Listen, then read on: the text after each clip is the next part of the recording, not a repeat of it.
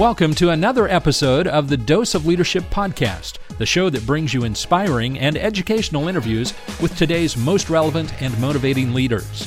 Each episode is dedicated to highlight real-life leadership and influence experts who dedicate their lives to the pursuit of the truth, common sense, and courageous leadership. And now, here's your host, Richard Ryerson. Hey, welcome to the show. So happy you're tuning to Dose of Leadership. Man, I'm so excited to bring this next conversation to you. It was a local conversation I did face-to-face with the president and owner of Schofield Honda, a dealership here in Wichita, Kansas, Roger Schofield. He's a second-generation owner. His father and uncle started the business in the mid-'60s. It's a great entrepreneurship story, but what really impressed me about Roger Schofield and their business is the culture of leadership that is strongly rooted. It's a unique organization. In an industry which is notorious for high turnover, I think the average turnover rate of an automobile dealership is twice the national average. We all have our preconceived notions about automobile dealerships. And Roger breaks the mold. He's different than everybody else. His top sales guy, he's been with him 5 years. When he got out of the Air Force, he'd never sold a car in his life, and he's breaking all these records, and it's this great individual. There's this culture of leadership, this culture of engagement that I've only seen in a handful of organizations that I've worked with and studied. It's really unique. And Roger is so intentional about leadership and engagement. This is well worth the listen, to hear the story, to hear what he does right. And it just validates everything that we've talked about on this show for 5 years. It was a true honor to have him on the show. And if you're interested in seeing how to do things right, then listen to Roger, listen to his style, listen to what he believes, listen to his character, his values, and what he intentionally puts into play here at Schofield Honda. 8 years they've been nominated as one of the best places to work. 3 years they've won it outright. And just breaking records here locally and even on the national scale.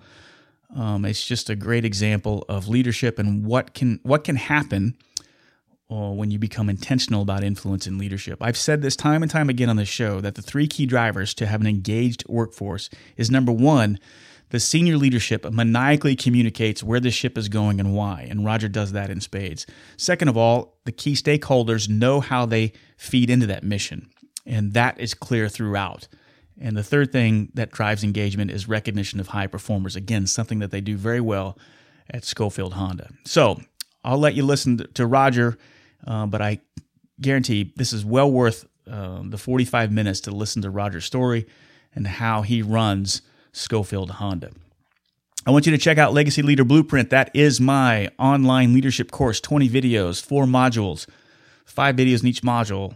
Leadership fundamentals, leading yourself, leading others, and transformational leadership topics. It's a great introduction to plant the seeds of leadership and a great team building exercise if you're looking for your organization to do some economical and impactful leadership training.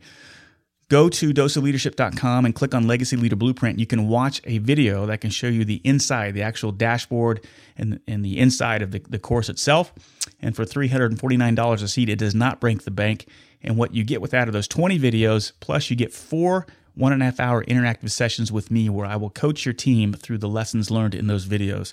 So it's well worth the investment and a great way to introduce your team to common sense and impactful leadership training. All right? Okay, without further ado, great conversation with Roger Schofield, the president and owner of Schofield Honda. Well, Roger, I'm so excited to be sitting down with you face to face. I met you, I think it was like 15 days ago or 12 days ago. 15 days ago. And I just feel like someone that really, truly gets the whole leadership thing that I've been talking about here in Dose of Leadership. I mean, the instant that I met you and we sat down and we talked for 2 hours, you showed me around your store, I knew there was something special going on here. So thank you for sitting down and doing this and for Dose of Leadership. Thank you. Thank you for having me on the show. Yeah. You know, the automotive business, the automotive industry seems like a hell of an industry to be involved in. This is a family-run business. Take me a little bit back to the origins of Schofield Honda and how you got involved. Well, my father, Vic Schofield, and his brother, Dick Schofield, they were the Schofield brothers. And they were one of 7 kids, grew up on a farm and grew up in the Depression. And they moved to Winfield in the early 40s. And my dad and uncle, their first business. Now, my dad was the youngest of 7 kids. My Uncle Dick was kind of in the middle, but there was 20 years difference between my dad and his oldest brother. There was 10 years difference between my dad and his brother Dick. So I think their first business was Schofield Potato Chips in Winfield, Kansas. Wow. And they did corn chips and potato chips, and they did orange and grape soda. And that was my Uncle Dick was, I think, around 26, 27, had just gotten out of the World War II, out of the service, came back to Winfield, had the opportunity to purchase this potato chip factory. And my dad was like a 17-year-old senior in high school. So for a couple of years, they worked that. And we were talking about this earlier, but local TV guy, Larry Hatterberg, with the ABC affiliate here, his parents had a bakery there, and my dad and uncle sold them potato chips in a brown paper bag at their bakery. So that was their first business. My Uncle Dick moved to Augusta, went to work for the local Ford dealership. He was a sales manager. He hired my dad. My dad tried a couple little sales positions, but when he was around 22, he went to work for my uncle as a salesman. And my uncle taught him the art of prospecting. Right. He said, I'm going to let you take wait on a few customers just walking in the door, but if you're going to be successful, I'm going to make you go out every day, put him in a Ford, said, you go drive the country roads, you go around the city, anywhere you see somebody out in their yard, you stop, you talk to people in the diners, have coffee, but you need to hand out your business cards and let them know you want to be their car consultant. And so my dad did that. My dad told me he struggled for the first 6 months. He was selling 5 or 6 cars, and had married my mom and was wanting to start a family, and just thought, man, I just don't know if I'm going to make enough money to do this. Right. And so he came back one day. Go back to my uncle telling the story now. He said, your dad came back. He was a little dejected. I asked him how he did, and he said, I didn't do very good at all today. Just handed out a bunch of cards. And my uncle said, well, actually, you sold 3 cars today. And my dad said, what do you mean? He said, well, all this prospecting, all this hard work you're doing, he said, people are starting to call in and ask for you. And he said, we had 3 people come in just right, boom, boom, boom, right after each other. I helped them out, so I'm going to give you credit for those 3 sales. And so my uncle said, at that point, that's when it hit your dad, Vic, that, man, this prospecting is where it's at. Right. He took off, was their number 1 salesman after that. So he could have had a long career working for somebody else. They would have been perfectly happy, probably. In fact, he said at 22 years old, later on that year, he sold 40 cars in 1 month. Wow. So doesn't matter whether it's a small town of Augusta, Kansas, or Wichita, big town, yeah, or big town, anywhere you sell 40 cars, that's a milestone. So what's funny now in perspective, the commission on those 40 cars was $800. So my uncle went to the owner and said, hey, my kid brother just set the record, 40 cars. I got an $800 commission check from him. I'd really mean a lot to him and me if you'd come to the sales meeting presenting. And the owner was sitting there signing checks without looking up, had a cigar in his mouth, and kind of mumbled, no 22-year-old kid's worth $800. Oh, my God. Could not see the forest for the trees, could not see that he had this diamond in the rough. Mm-hmm. And instead of honoring that person, honoring that employee and patting him on the back and saying, man, kid, your first year you set a record, he blew him off. And so that upset my uncle, upset my dad. And so they promptly quit, went to the bank, took out a loan, and started a little used car lot, Schofield Brothers Used Cars in Augusta, Kansas, back in 1952. And they soon, through hard work, they applied for an Oldsmobile franchise, got that. Applied for a Pontiac franchise, got that. And, they were always a cut above everybody else as far as, when I look back, they were very visionary as far as service and service after the sale and prospecting and being involved in the community. And they started selling in a little town of 5,000 people. They were outselling the Pontiac dealer in Wichita. Wow. Which at the time, back in the 60s, was still 150,000 people. So GM came to them, studied their operations, and said, man, these guys get it. They got a great service department. They just got together. So they talked them into saying, hey, we want you guys to move to Wichita. So they moved to Wichita. built a new store, invested a lot of money. It was a huge leap of faith for them. I can imagine. And how old are they? They're in their late 20s, early 30s? Yeah, my dad's, back then he would have been, early 30s, late 20s, something like that. And your uncle's in his 40s? My uncle was 10 years older, so he probably was late 30s. Dad was late 20s. Yeah. So it was a huge deal for him. Yeah, of course. But they moved over here, and 1965 quickly became the number one Pontiac dealer in Wichita, the number one dealer in Kansas, and the number one dealer in the Midwest. And then they just kind of took off. And over the years, they added multiple franchises and multiple partners, helped a lot of businesses, helped a lot of, a car dealership, it supports a lot of businesses in a town. There's hundreds of vendors that rely on a car dealership for their business. So they support a lot, put a lot of people in business. And, today I'm privileged. This is my 32nd year of working for my dad. Yeah. And we talked about this earlier. I never would have dreamt back in 1971 or two, back when I was in high school, that I never dreamt and never wanted to get in the car business. Yeah, you wanted to do something else, right? I mean, I think you even worked you kind of got into TV, operated a camera at Channel 12, I think. Yeah, so I didn't know what I wanted to do, per se, other than I didn't want to be in the car business. Right.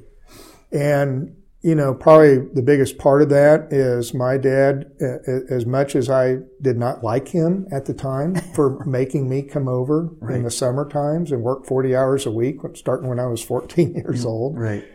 And, every job I had was the dirtiest, least appreciated job in the dealership. Lot attendant, detailer, service driver, lot porter.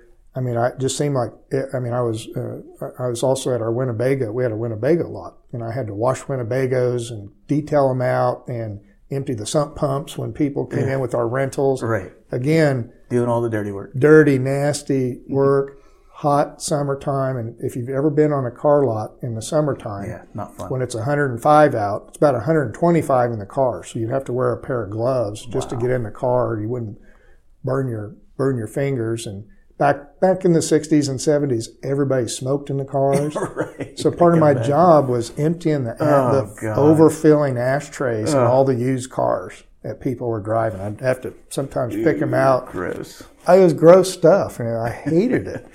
So I never was really exposed to sales or the accounting end. I was always outside. It was always dead of summer, hot, and all my friends who came from less, economic situations than me, their parents gave them $10 a week to go hang out at the pool. Right. And I'd come home and I'd just be dead tired, and all my buddies would be saying, "Oh man, boy, did we have fun with Susie and Mary and Julie at the pool." And I just like, "Gosh dang, Dad, what are you doing here? You're killing me. You're killing me." Yeah. So when I got out of high school, I still didn't really know what I wanted to do. I had a creative bent, so I went to the University of Iowa. Attended that for a while because my brother was there on a creative writing deal. So I kind of had an English, I was an English major with a radio television background minor, and I really kind of gravitated towards that creative end. So when school was out, I came to Wichita, and I just happened to walk out. I just decided, hey, I'm going to just go out to Channel 12 and see what they got, see if they got anything. So I still wasn't totally finished with school. It was summertime though, and I thought, I'm just going to say, man, I'm going to school to get a TV, to work at a TV station. Maybe I'll just go out there and see what they got. Interviewed with the guy. He said, yeah, you can start tomorrow. Really? Tomorrow? He goes, I need somebody immediately. Can you start tomorrow? Have you ever run a camera before? And I said, oh yeah. Well, I'd had, TV class maybe one time. I stretched the truth a little bit. But I went to work, and he said, I hope you don't mind. You can work as much overtime as you want. You can work as many hours as you want. So it wasn't a lot of money, but I worked 7 days a week, and I did absolutely anything and everything that I could get my hands on.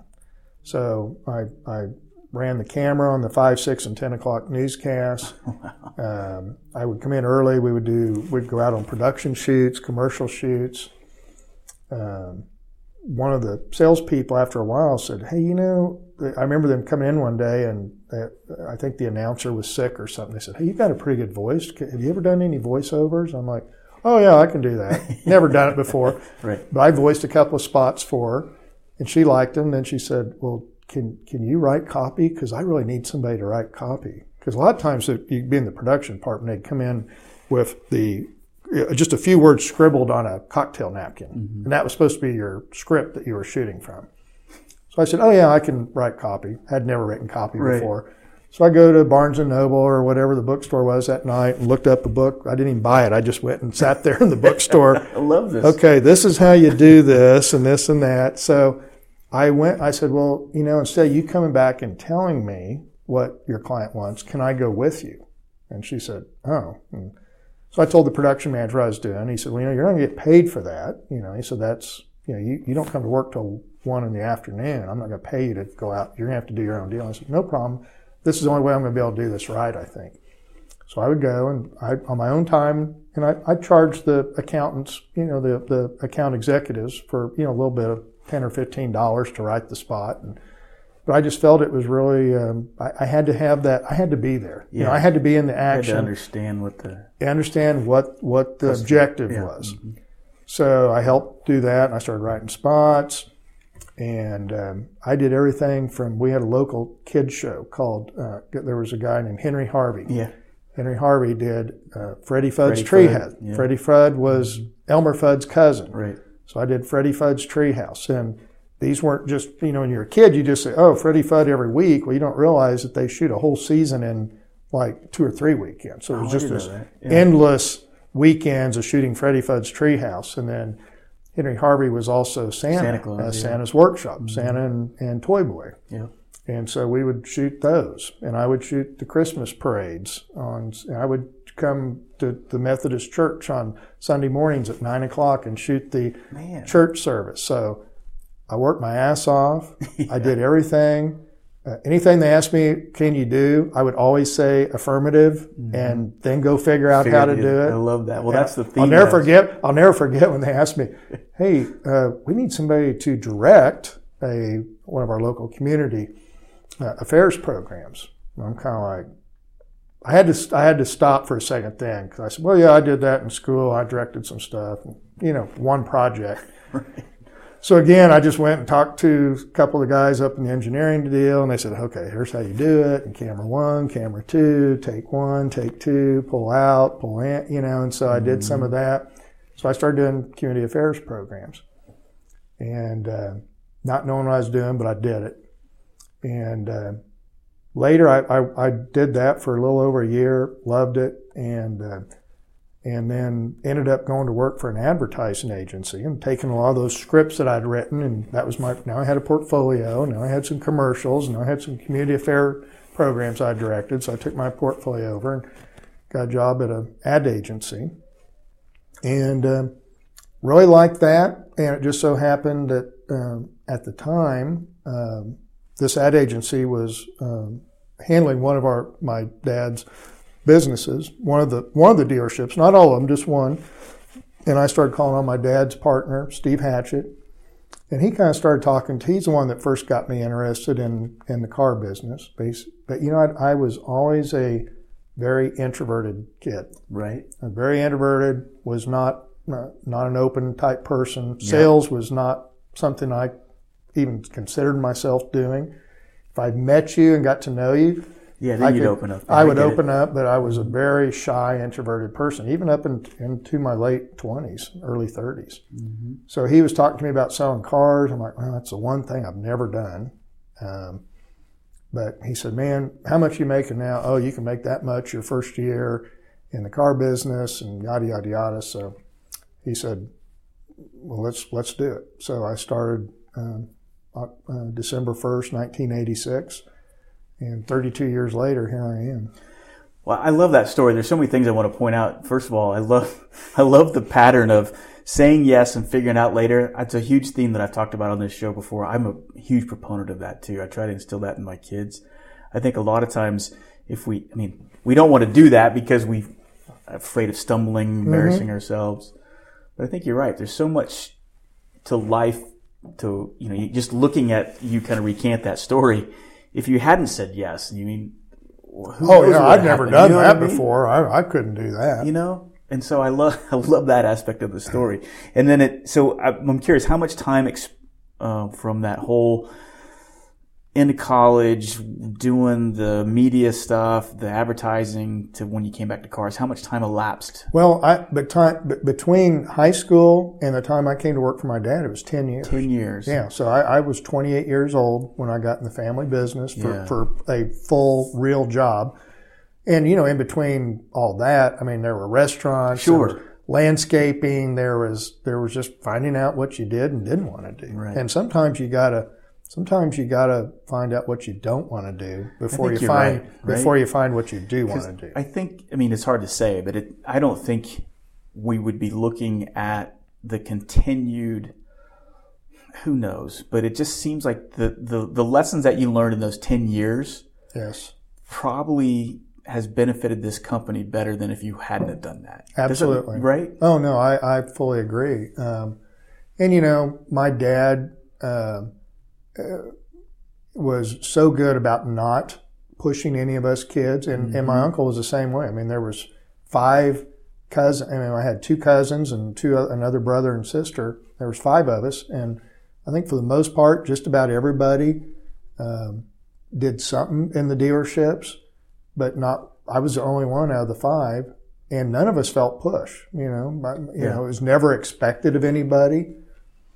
And, I think my dad had a lot of down home, still does, folkisms, sayings. But, the one thing I remember from an early age, him calling all the kids around and saying, look, I don't care if you're the governor or the garbage man.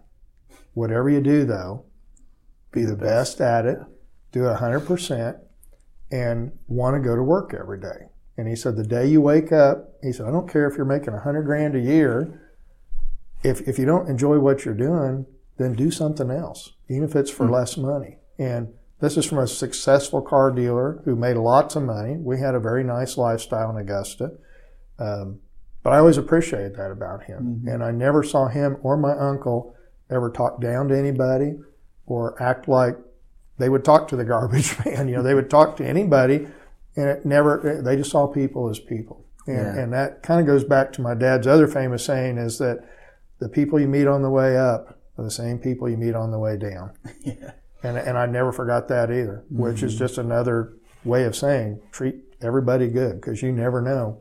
You may be up, you may think you're a big shot, but the bigger they are, the harder they fall sometimes. And the people you treat, if you treat them well, they'll help you up. And if you didn't treat them so well, they may say, well, that's what you deserve.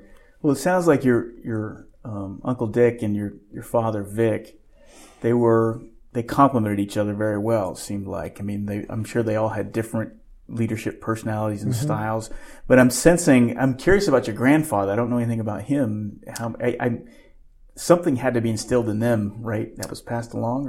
I think it was just a sense of family and hard work. And I think growing up on the farm, and that's just part of that rural life in America. And growing up in the Depression, whatever, is everybody worked. They had a sense of there was no sense of entitlement. Everybody worked. And so I think that's just, I think it was like nose to the grindstone, and he was a very simple farmer type guy and had was a sheep farmer, and he was a very religious man, Baptist, went to church 3 times a week, and actually was a very colorful character. He was the youngest of 10 kids. Oh my. And he and his brothers and sisters were the Singing Schofields, and they barnstormed the South back in the 20s, Baptist tent revival meetings. Oh my goodness. My grandfather, Walter, played saxophone.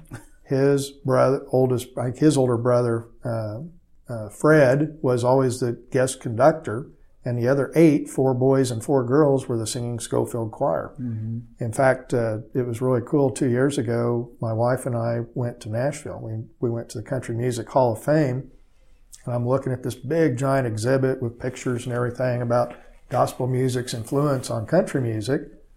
And damned if there wasn't the Singing Schofields, the picture, and right there in the tent revival, and J. Fred Schofield, guest conductor, and I'm just kind of like, wow. And I took a picture and sent it to my cousin, who is the family historian. He goes, oh, yeah, where was that? And I looked at the picture, Biloxi, Mississippi. He goes, oh, yeah, that's where my dad was born, who his dad was Gene, the oldest.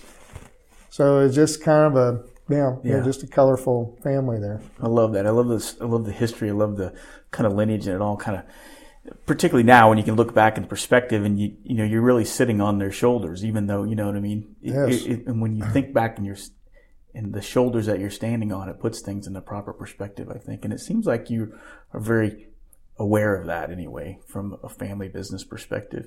Here we are. I guess technically, is this the third generation? So I'm second. You're generation. second. You got a son. I have a son. I have two kids. A daughter who's a special needs teacher, and we are so proud of her. Mm-hmm. And I have a son, AJ, who is a senior at Kansas University, and he's one of those kids that has worked, same thing. I had him start working in the dealership mm-hmm. when he was 14, and he started, lot attendant, and then the next year he was changed oil and did tires and did that for a couple of years. And then we had him on the service drive as a service advisor. And so since he was 6 years old, he has never wavered. He has never wanted to be a fireman, a policeman, he's wanted to be in the car NFL business. Football player. He's always wanted to be in the car great. business. So, but and we've talked about this, but our way of doing it, much like I went and did work for 10 years and matured mm-hmm. and did other things. I'm not going to make him do it for 10 years because I know he wants to be in the business, right. but we've kind of settled on he's going to go work for somebody else for a couple of years. Get that perspective. And hopefully he finds somebody that he can bring some good ideas back. Mm-hmm. Or if it's not as good a or run organization as ours, it will help reinforce what he's learned here. Validate some of the you're absolutely right. Maybe some of the things he doesn't think Dad's doing right, or maybe wonders why we're doing it. You realize mm-hmm. there are certain principles that are just, those are just common to the car business, and everybody does them. But, sometimes kids, it's just like when you're trying to coach them, Right. They don't necessarily listen to you, but then they hear somebody else say. They hear the same thing from another coach. The light comes on. It's like, man, Dad, you should hear this. Yeah, I just tried to teach you that a couple of weeks ago. Well, for the sake of my listeners, I think, again, and I spoke, I guess it was just a few days ago, last Friday, you had what you call Rogers Curbside Chat. Curbside Chat. And you and I were talking a week or so ago about how you were intentional about this, wanting to communicate with the folks. I mean, we've already talked about the power of kind of leadership by walking around, right? Mm-hmm. And we were talking about how, and it always surprises me how few leaders, people in leadership roles, don't get out of their office, how they don't interact with the folks. And you're the exact opposite. I mean, you're out there and you're touching people, patting them on the back, letting them know, hey, great job. And there's so much power in that. I mean, I think about all of the times where the memorable moments in my career where someone has come up to me, and it was never the tchotchke and the plaque. It was always the handwritten note or the pat on the back. Mm-hmm. Rich, thanks for staying late. Man, I can't, that means a lot. And, I don't know. I'm impressed by the culture that I see around here. You got something special going on. Sure, it's a brand new facility, but there's just an undercurrent that I'm always fascinated about the culture. So talk about that. How intentional is it? Is just part of your makeup? It's almost like it's part of it's like breathing for you, I know. But I mean, there's an intentionality behind that.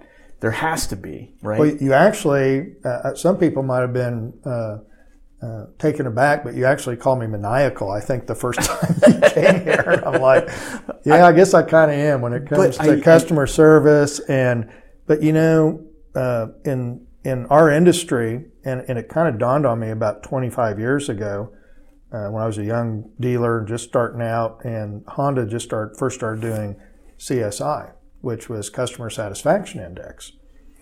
And I was really studying at what makes those numbers. Well, it's your employees that drive that. Right. So I actually, we had a really high CSI index, and someone from Honda had called me and they were doing an interview, and it just kind of came to me in the middle of the interview, and I said, really what you should be asking me about is my ESI. And he goes, ESI, what's that? And I said, well, I just kind of came to me, Employee Satisfaction Index.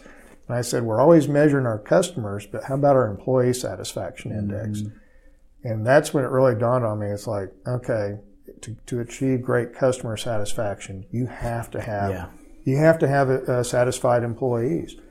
And over 32-year career of working in it, and then 25 years of leading, you realize that it isn't always about monetary rewards. It's about recognition. Yep. And this is something, I think I learned my dad was absolutely the greatest prospector and one of the best marketers.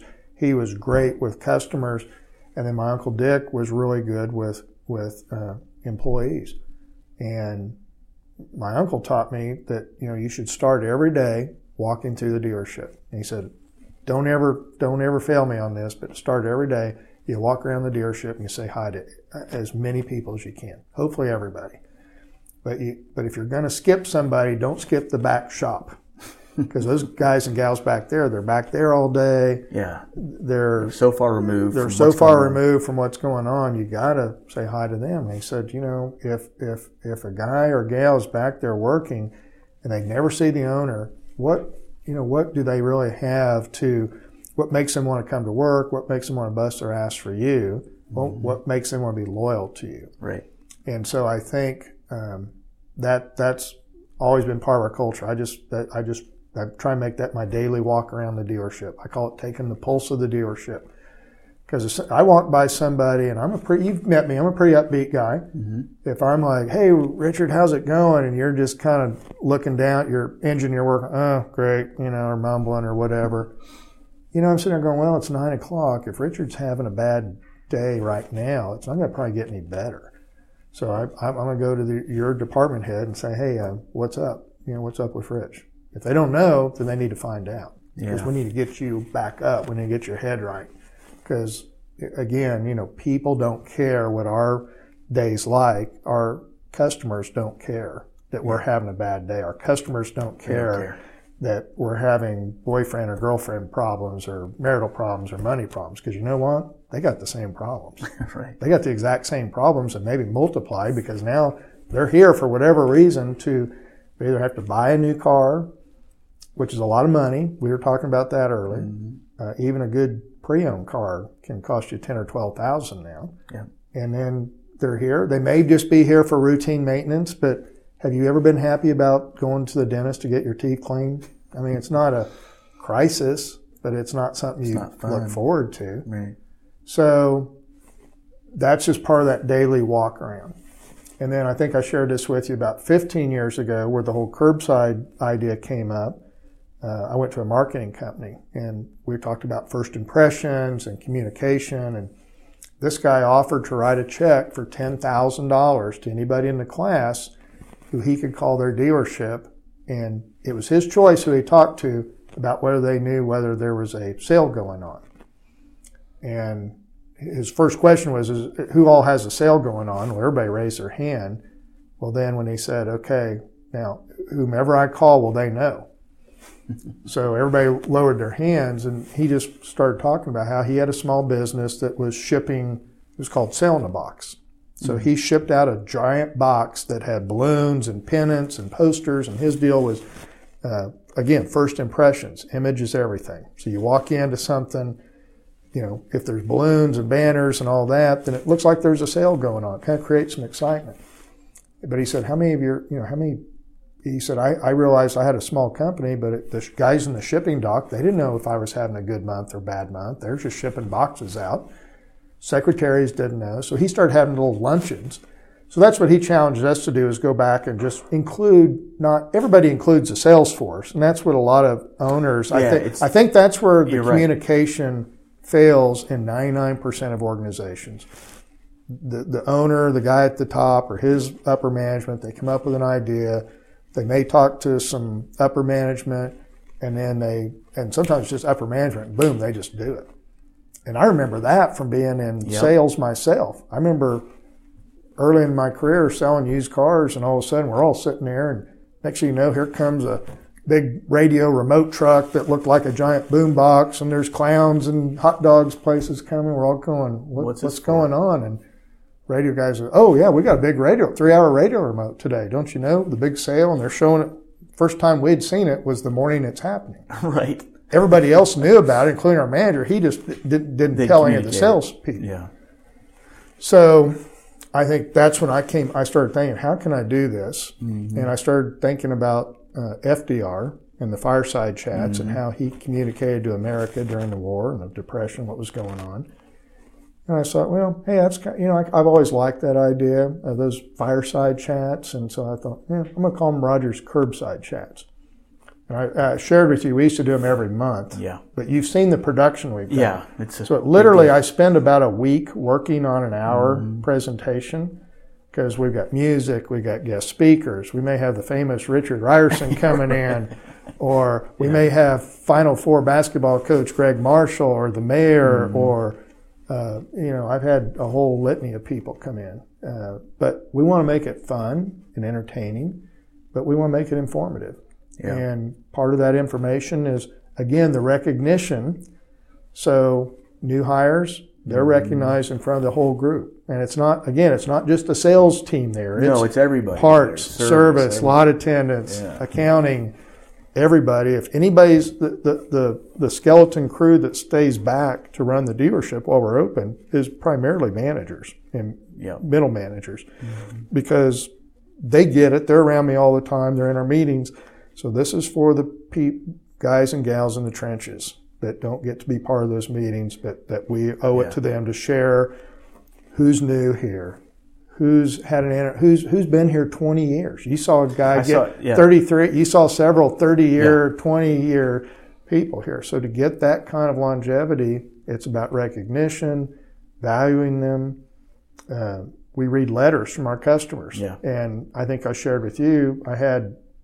In a 3-month period, I had over a dozen letters and a couple of recorded phone calls of people praising us. And even though the letters I read, I had to edit them down. And you commented on how long the letters were. They were just these long letters of positivity. And again, normally you don't see that. Normally you see people spending a lot of time writing a negative letter. Right. I'm seeing the opposite here. And so that struck me. Yeah, and we read one about the young lady. Yeah, her life was changed. Her life was changed. She came to from Wichita, interaction with the sales. Just from a salesperson. Yep. She came to Wichita, homeless, pregnant, looking around for a job. She finally finds a job delivering pizzas part-time. The car she had wasn't reliable, so she asked for a referral. They sent him to a young man named Brandon Horton here. And Brandon, after you saw the letter, she just bought her third car, and now after 5 years and working her ass off, she's now the manager of pizza place. Of the pizza place she went to work for. Now, to me, I read that letter because you never know. This is it puts a human story to our business. It's not just how many cars can we sell, how much money we make. These are major purchases for people. Right. You got 2 major purchases in your life, a house and a car. Yep. And a lot of people don't get to the house. So the car, and it may just be that pre-owned car. Mm-hmm. I mean, $12,000 to $14,000 is a lot of money. Yeah. And so we owe it to ourselves. And so I stress that, and I think you read that. So now the guys in the recon department, I want them to know that, hey, when you're checking out these cars, people are relying on us. Yep. If you're in service, our motto is fix right first time, every time. Mm-hmm. And we love it when we get 95% satisfaction rates. But that maniacal brain of mine always says, I want to be at 100%. Right. Because you're an airline pilot. Mm-hmm. If the wheels only came down 95% of the time, you wouldn't be getting letters from the airlines. You'd say, "What's going on?" So and I've used that analogy many times. It's like, man, 95%. And honestly, when you're talking in flights, you're not flying 1,000 times a month. You're flying a few times, so you want 100%. Mm-hmm. Our operations. We do over 1,000 oil changes. That's just one operation. Mm-hmm. So we'll do 2,000 or 3,000 customer interactions just on the service end every month. And so you think about, everyone from the driver that checks that car in to the advisor who acts as kind of the nurse and gets your questions and heartbeat and what's your symptoms, and the technicians are like the doctors, and then you got the detail guys, you got the other, there's 5 or 6 parts people. I mean, there's 5 or 6 people involved, and they have to work as a team to get your car I mean, just even for something simple like an oil change and tire rotation. I mean, there's a lot of moving parts, a lot of people involved, and so there has to be processes. Everybody has to follow them. And, you know, I again, you know, we always tell people, look, we don't care how talented you are. If you're not a team player, if you can't follow the processes, I'm sorry, you're going to have to go somewhere else. I'd rather if I have to take two people to replace your production, I will, because I value attitude and teamwork over just your talent. Yeah. There's so many things I want to highlight that I think is so great that I wish more organizations would do. I mean, first and foremost, the leadership walk around we talked about, but it's the understanding and the belief that you could clearly understand and you communicate that everybody's got an important role. I mean, we say that's lip service, teamwork, all that stuff, but you truly believe it and you truly understand that every single one of us, like that letter you gave, the example of that, the 8-month pregnant gal who eventually became the manager, you know, we all have an influence over, you know, we're doing more than selling cars here. And that's what I think organizations, the successful, sustainable organizations understand. I've seen and dealt with car dealerships where it's all about the sales, right? It's just sales, how to be the great salesman, how to do this. Your numbers speak for themselves, but you don't put the emphasis on sales. You do organically, but you put more emphasis on, it's a relationship. A relationship. These are customers for life, right, that we want. And that shows, and I think I should point out too that your number one sales guy, when I was at your curbside last Friday, and I was blown away. I'm sitting there, I'm watching the list as you go through the awards. I'm like, wow, that guy's selling 3 cars a week. And I'm like, that's pretty impressive. And then you get to your top guy, and I'm like, that's a car a day. Yeah. You know? And then it's like 315 and a half cars that are all-time record. And then I meet the guy, and the guy comes and works for you. How long has he worked for you? 3, 4 5 years. 5 years now. He came to you with no car selling experience. Correct.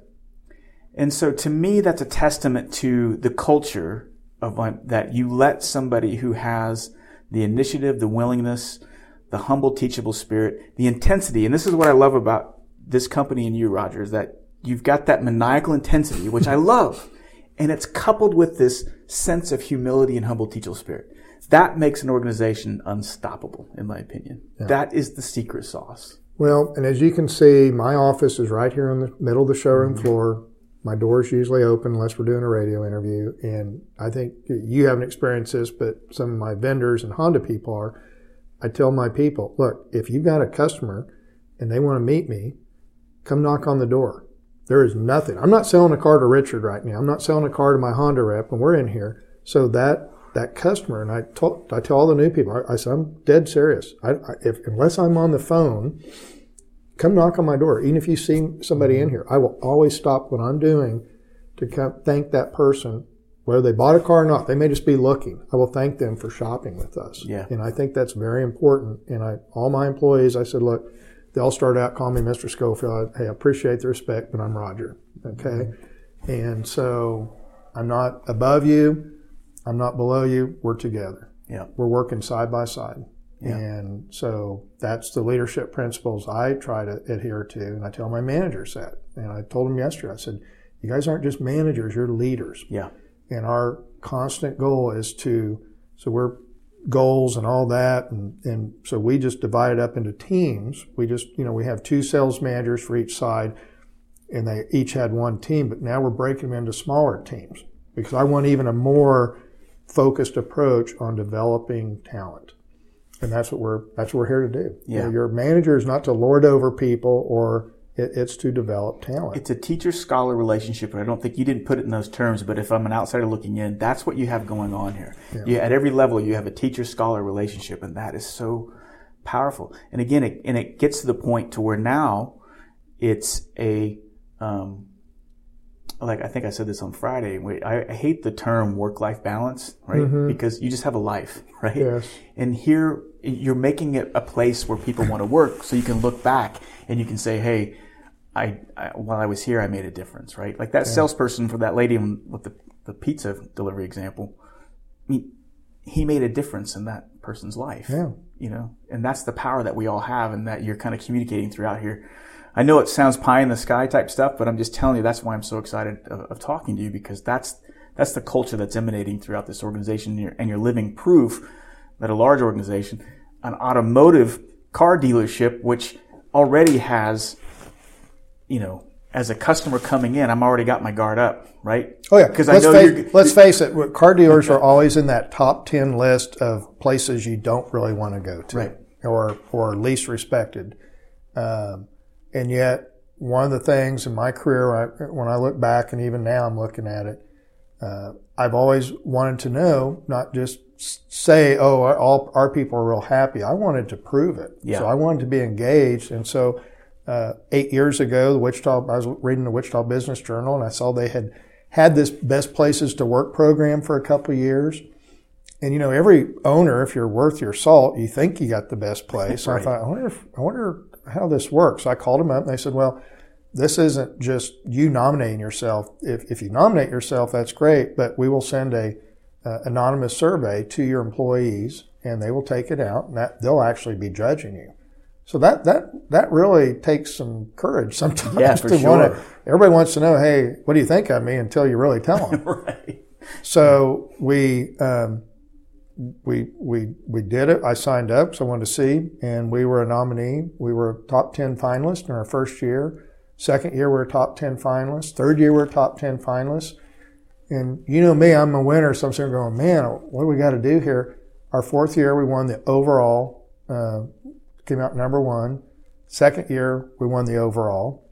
Third year, or the next year, we moved it into a larger group because we were growing, and we went from that mid-level of 99 or less employees to over 100 employees.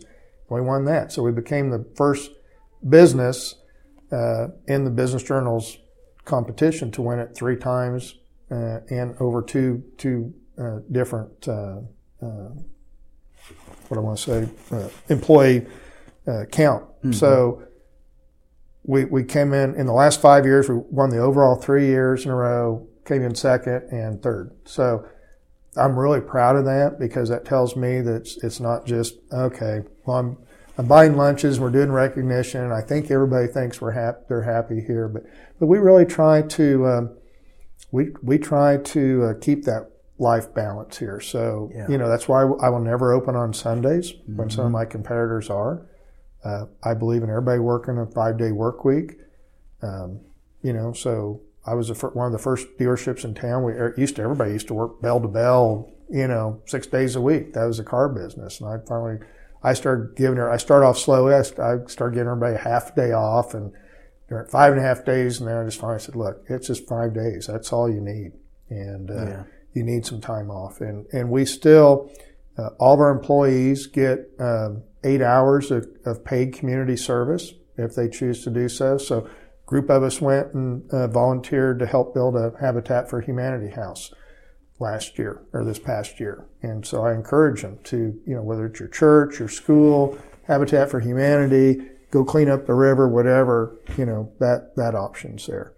So we really stress that, and we always have a big Christmas party for everyone. I believe in bringing your spouse or your soulmate, your friend, your live-in to those, but then we have a family picnic, I want the families and I want the kids, and bring your dogs and your kids, and we go out to a ranch I have and fish and have hayrack rides and horseshoes and cook hamburgers and just mellow out and just chill on a Sunday afternoon. And so we do things like that. So really try to keep it a family deal. We have, in fact, about 10 sets of either brothers and sisters or moms and sons working here. Some companies don't like that. I kind of feel the opposite. It's kind of like, hey, that's cool. I'd just soon have if you're a mom here and you got a son, we've got about 3 or 4 sets of moms and sons or brothers and sisters or relatives. And I tell them all, look, it's not who you know, it's what you know and what you accomplish. So we'll hire your son, your daughter, whatever, your dad, your uncle, but they're going to have to stand on their own. Yeah. So I was telling them, I said, if it doesn't work out, I don't want you to be upset. Yeah, right. But for the most part, I think it's worked out pretty well. Well, I love what you're doing here, Roger. It's hard to believe we've been talking for 45 minutes about this. I think what your organization, Schofield Honda here, it's a well-known name here in Wichita. And for my listeners outside of it, so many owners would be, in every industry, would be better served if they followed your model, Roger. And I mean that from the deepest. If you listen to my show, you know I'm passionate about culture, about spreading leadership responsibility throughout everybody, walking around, the humble, teachable spirit, the intensity. You got it all. You're kind of living up to what we talk about here in Dose of Leadership. So I think I'm honored to know you and to be a part of this business and having me speak last week. And anyway, it's an honor to know you.